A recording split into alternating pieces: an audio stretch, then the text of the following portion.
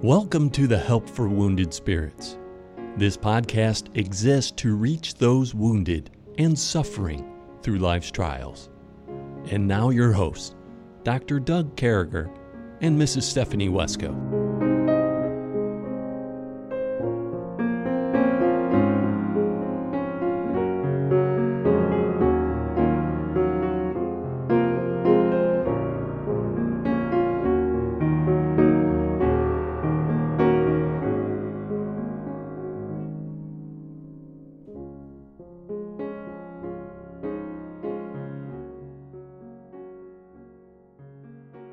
Great to be back with you, folks. What an honor it is to be able to come across your airways, to be part of your day, to be part of this community that goes out of our way to reach out to folks with PTSD, those hurt and those willing to help. This is a great thing, and we're really thankful for this opportunity. With me is my dear friend, Dan Burke. Good morning, Dan.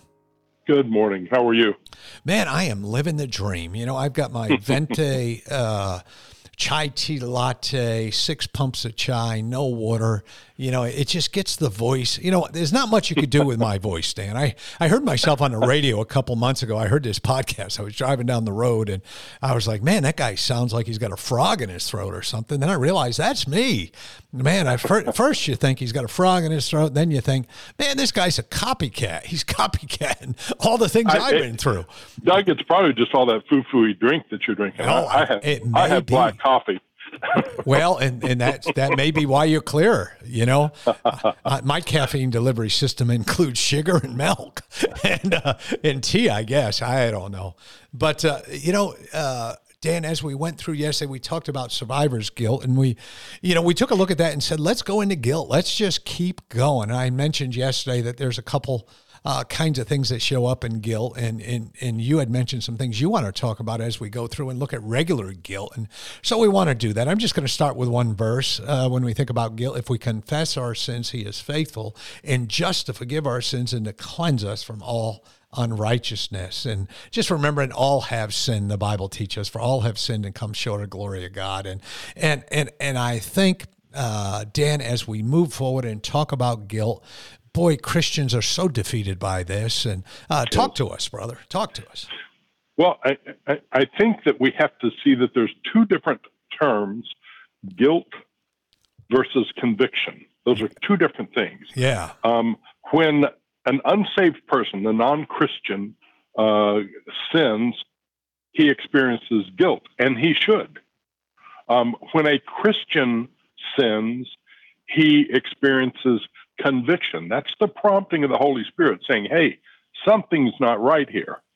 And then it's interesting because the verse that you just quoted, 1 John 1:9, is our solution when we are convicted about our sin. We confess it, we repent of it, and we ask God to forgive us, and it promises that he will every time. And so there is a solution provided to the child of God when we experience conviction. But guilt, we need to think of in terms of like a criminal or a legal case. A person is judged guilty when the evidence presented renders a judgment that the individual is indeed culpable of the offense that they're charged with. And a judgment of guilt is always, catch this, always followed by a sentencing, a punishment for guilt. Yeah. Many of those familiar verses that you even quoted some, Romans 3:10, there is none righteous, no, not one. Romans 3:23, for all have sinned and come short of the glory of God. And then Romans 6:23 tells us what that sentencing is.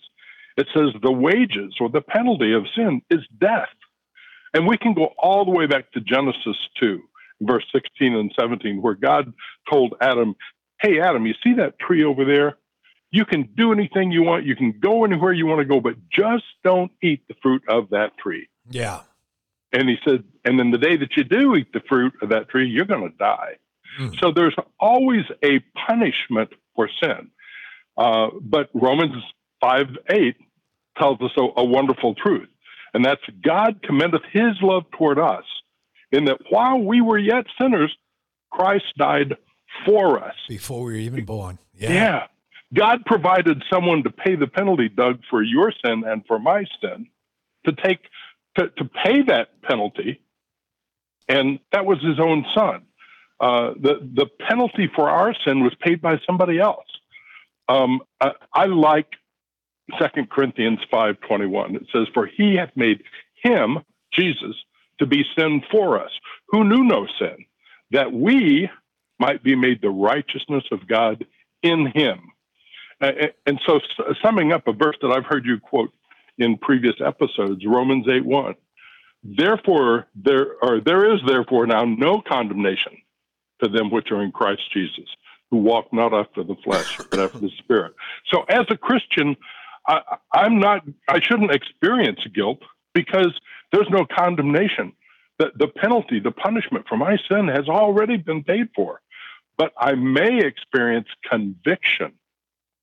And so if I have conviction that what I did was wrong, then I apply that verse that you started with, 1 John 1:9. "If we confess our sin, he's faithful and just to forgive us our sin and to cleanse us from all unrighteousness." So we have guilt and punishment, conviction and discipline. Yeah. A totally different paradigm. Yeah, and so essential to understand the difference there. And I got to tell you something, one thing, maybe we're not saying this, but I think it's very important that all of us listen, grab a hold of this concept, that we're not even talking at a lowest level here. We're talking a level of guilt across your life. When you deal with God and you realize you're a sinner, there's a price on sin. Jesus paid that price. You speak it with your mouth. You ask Christ to save you. You believe in that.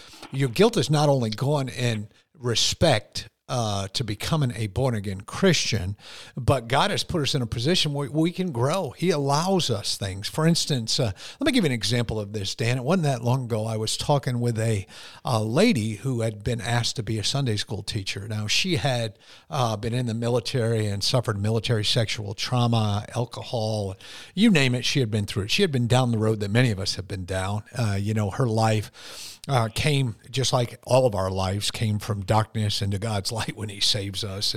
And we still have problems with sin. We still have to fight that. But she saw herself as not being worthy to ever teach a Sunday school class.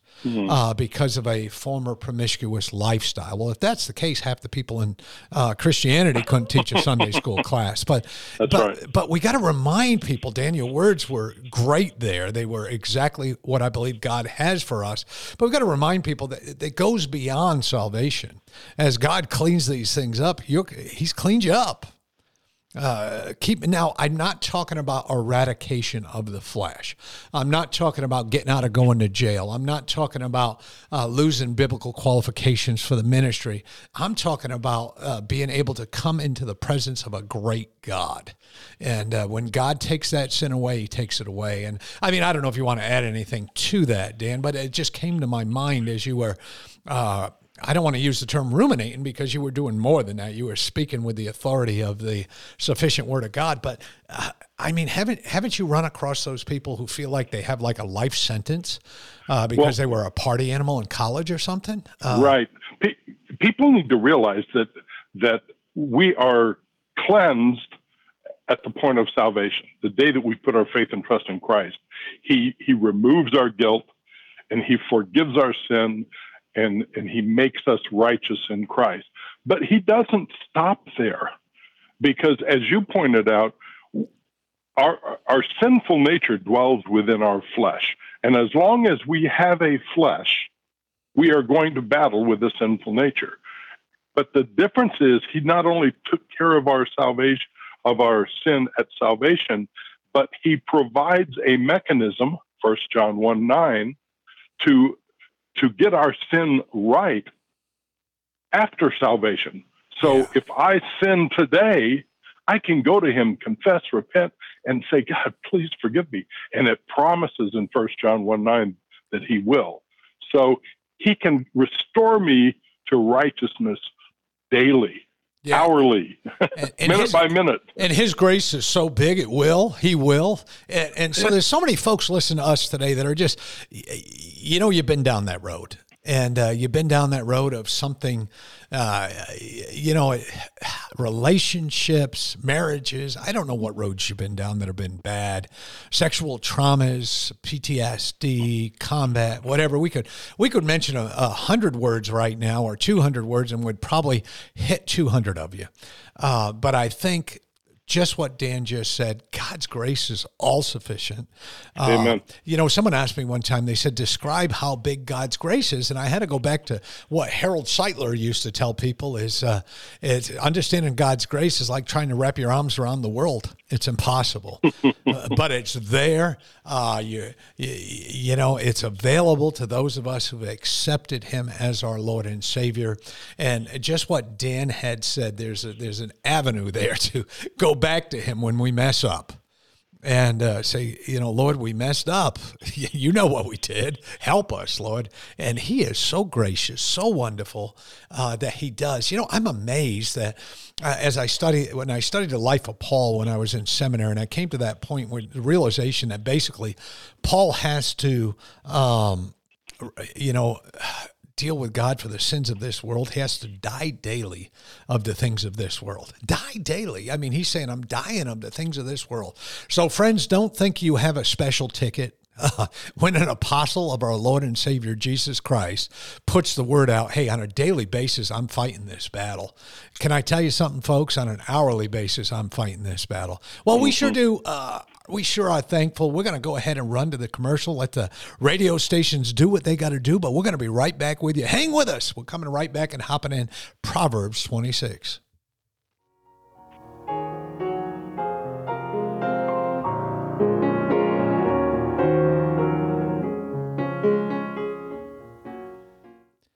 Thanks for coming back. Thanks for being with us. Dan, we find ourselves in the 26th proverb and verse number 27. And I'm thankful we're moving through Proverbs here as we continue to go along.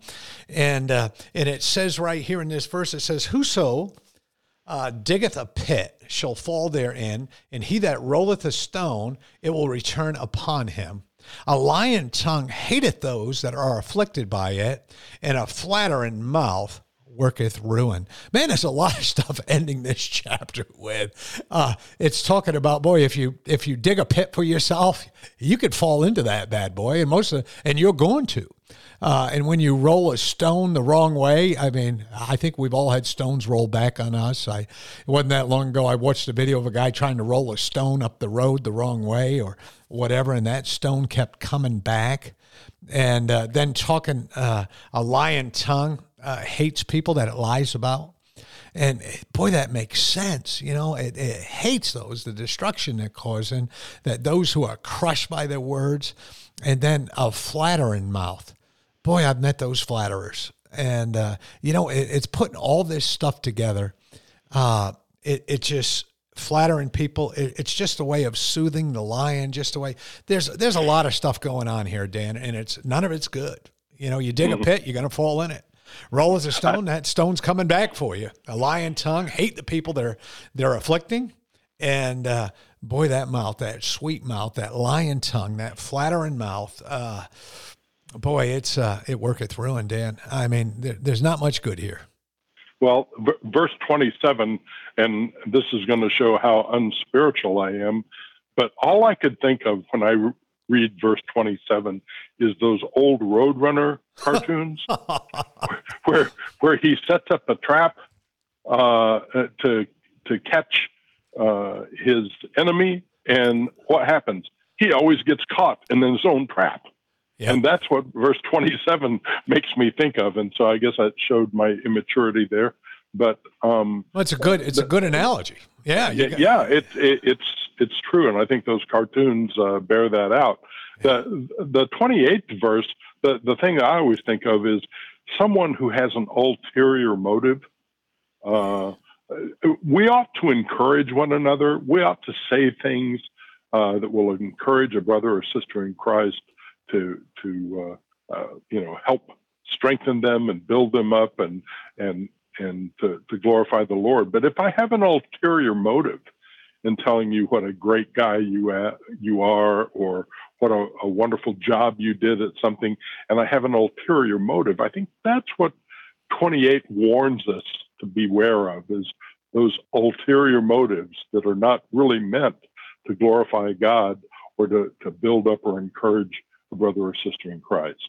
Yeah. Boy, what's our motives? What's the motive here? What's going on? What are we doing? But this is a lesson in effective interpersonal communication. Is what I'm doing lying? Is what I'm doing It's okay to flatter somebody. Like every time we go to church, every time Debbie and I go somewhere, without lying, I tell her how pretty she looks. I go out of my way to do that. But I don't do that, and the only motive for that is to make her smile. The only motive for that is to tell her, hey, your dress looks pretty, your skirt looks pretty, whatever the case may be. I try to do that all the time. I try to encourage. So, there are some people, but we're really not flattering. I don't know if flattering would be the word, but I do that. If I'm around people that look good, I let them know they look good. But we're not talking, this isn't the kind of cat we're talking about here. We're talking about somebody who devises things. I feel like this is, when the word clever comes on the scene, we're not talking about something Christian.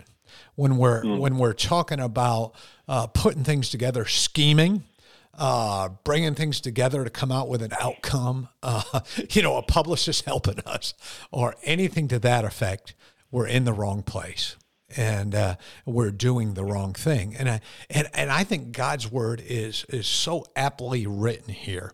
So Dan, last night, as I sat and I looked at these verses, and I looked at them Wednesday night as well, but after church or whatever. But what comes to my mind here is I was thinking about pertaining to Doug. I put Doug there. I had an old seminary professor that would say, when you see something like this and you're having a hard time wrapping your head around it, put Doug. And what came to my mind is I was always involved in communications in the military. For a very short time, I worked in White House communications. I was involved with things like that. I worked at Army Recruiting Command. We were constantly trying to communicate or sculpt the right message or put things together. And for us, it had to be a clean message. What's the motive for this message? What are we trying to do? So the Army, and this is just by way of probably giving out way too much information, but one of the rules we went by in the Army was we don't fight. We don't answer people's fights with communications. We're above all this. So if we send a communication out, our communication is always something that we're introducing. And it may be a communication where General Dan comes to me and says, hey, Sergeant Major, drop a release about this, or this, because we got this communication that we don't like people or something. So we might put a communication together. Hey, we like everybody. And last year, we had this many people join from this many people groups, states, whatever. But it was never done in hurt. It was always done briefing people with exactness. And so the Army rule was we don't answer people, and we don't do anything that's not a fact. We don't sculpt words. We don't change words. We don't add words. We just put things out that are of fact. We're not a political body. We're a body of people who are appointed and serve the United States through the Army. And so we don't have to be political with anybody. We just drop statements out there. And I think as Christians, God is the highest body of all. God, the governing body, he's the highest. We have no reason to get involved in some kind of communication nightmare which digs a big pit. We have no reason to be rolling stones over to our side. We have no reason to lie and I think, some people do not understand, Dan, that misrepresenting something a little bit is a lie. And true. Yeah. So no white lies, none of that when we communicated as an army. So when we communicate as God's army, we need to aim for that same thing, right? We need to be those people who are above the organization. We're not a political organization. Well, I think we always need to think, is what I'm getting ready to say honoring to God? Does it please God? And You talked about not lying and sometimes even exaggerating. We have to realize that's a lie. Yeah, because even a little bit, taking exactly what you're saying, even a little bit, even the most, I consciously know I'm going to exaggerate this a little bit to get to where I'm going. And I can remember going through some stuff, being on part of the inaugural committee between the first President Bush, George Herbert Walker Bush III, and William Jefferson Clinton. So I can tell you this, that one of the things that we talked about and that was constantly said is listen, when we write something down, it better be covered 3 ways from Sunday. So we would be required to put together briefings for veterans or military facts or things of that nature, or to review facts that were sent to us, because we were at a higher level than the chief staff of the Army. We were at a higher level than the Joint Chief of Staff of the military. So that stuff would get staffed through our level, if that makes sense to you. We had to look at things and say, we got this. This is right. And I'll tell you, granted, before we make a comment, we don't have all that time, but we do know if what we're saying, and many times we know the implications. And God's word is constantly saying, don't speak without listening. Don't just pop out there and say anything because it's just going to hurt you. So I think what you said there was perfect. I think it's important that we understand as we go through these days, we live in perilous times. We live in end times. We live in all that. So if there's anybody who should be able to be trusted, if there's anybody who is not sculpting things they're going to say or putting things together in such a way, if there's anybody who's going to initiate communication when they're not getting along with somebody or they have a misunderstanding, it's got to be us, right? I mean, it needs to be us. Yeah, that should be us. That should be what we look like. And folks, we appreciate this time. Dan, take a minute. And we got about a minute left. Take a minute and tell me, what's your thought on interpersonal communications for a Christian? I'm giving you a 2.5 hour studied subject, but what would you say to people if you have a minute? Because you do. Well, the only thing I can add is always speak the truth in love. Is what I'm saying edifying? Is what I'm saying encouraging? And as I mentioned before, is what I'm saying pleasing to God? And if we can filter our communications through that criteria, then I think that it's good communication. Now, do I oftentimes not do that? Absolutely. Me too. Absolutely. And it's not a goal that we need to understand that anytime we fall short of that, we're failing God, but it's something that we need to strive for, and that's speaking the truth in love. Yeah, there it is right there, friends. Sure. Hey, listen, we sure do love you, folks. If there's anything we can do to help you, make sure you contact us at Help for Wounded Spirits Facebook page or Doug@woundedspirits.com. And listen, man, just process things in your mind. And going back to where we started with the insecurity, the fear, the paranoia, where we started the week at, don't be thinking other folks are saying things about you. Just somehow put this all together in your mind. If you speak truth, it takes those things away, a lot of those thoughts that we have. We sure do love you, folks. We hope you have a great day. May God bless you. Thank you.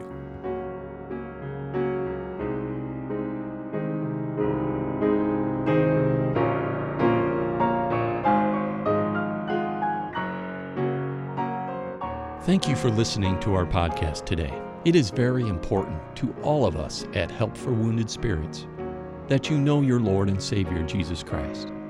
The Bible is very clear with a simple salvation message. You can know today. First, you're a sinner, for all have sinned and come short of the glory of God. Second, there's a price on sin, for the wages of sin is death. Third, Jesus paid that price for you. But God commendeth his love toward us, in that while we were yet sinners, Christ died for us. Lastly, you must speak it with your mouth and believe it with your heart, that if thou shalt confess with thy mouth the Lord Jesus, and shalt believe in thine heart that God hath raised him from the dead, thou shalt be saved. For with the heart man believeth unto righteousness, and with the mouth confession is made known unto salvation. Simply ask the Lord to save you in Jesus' name while believing in your heart, and He will. Please contact us if we can help you in any way. God bless you.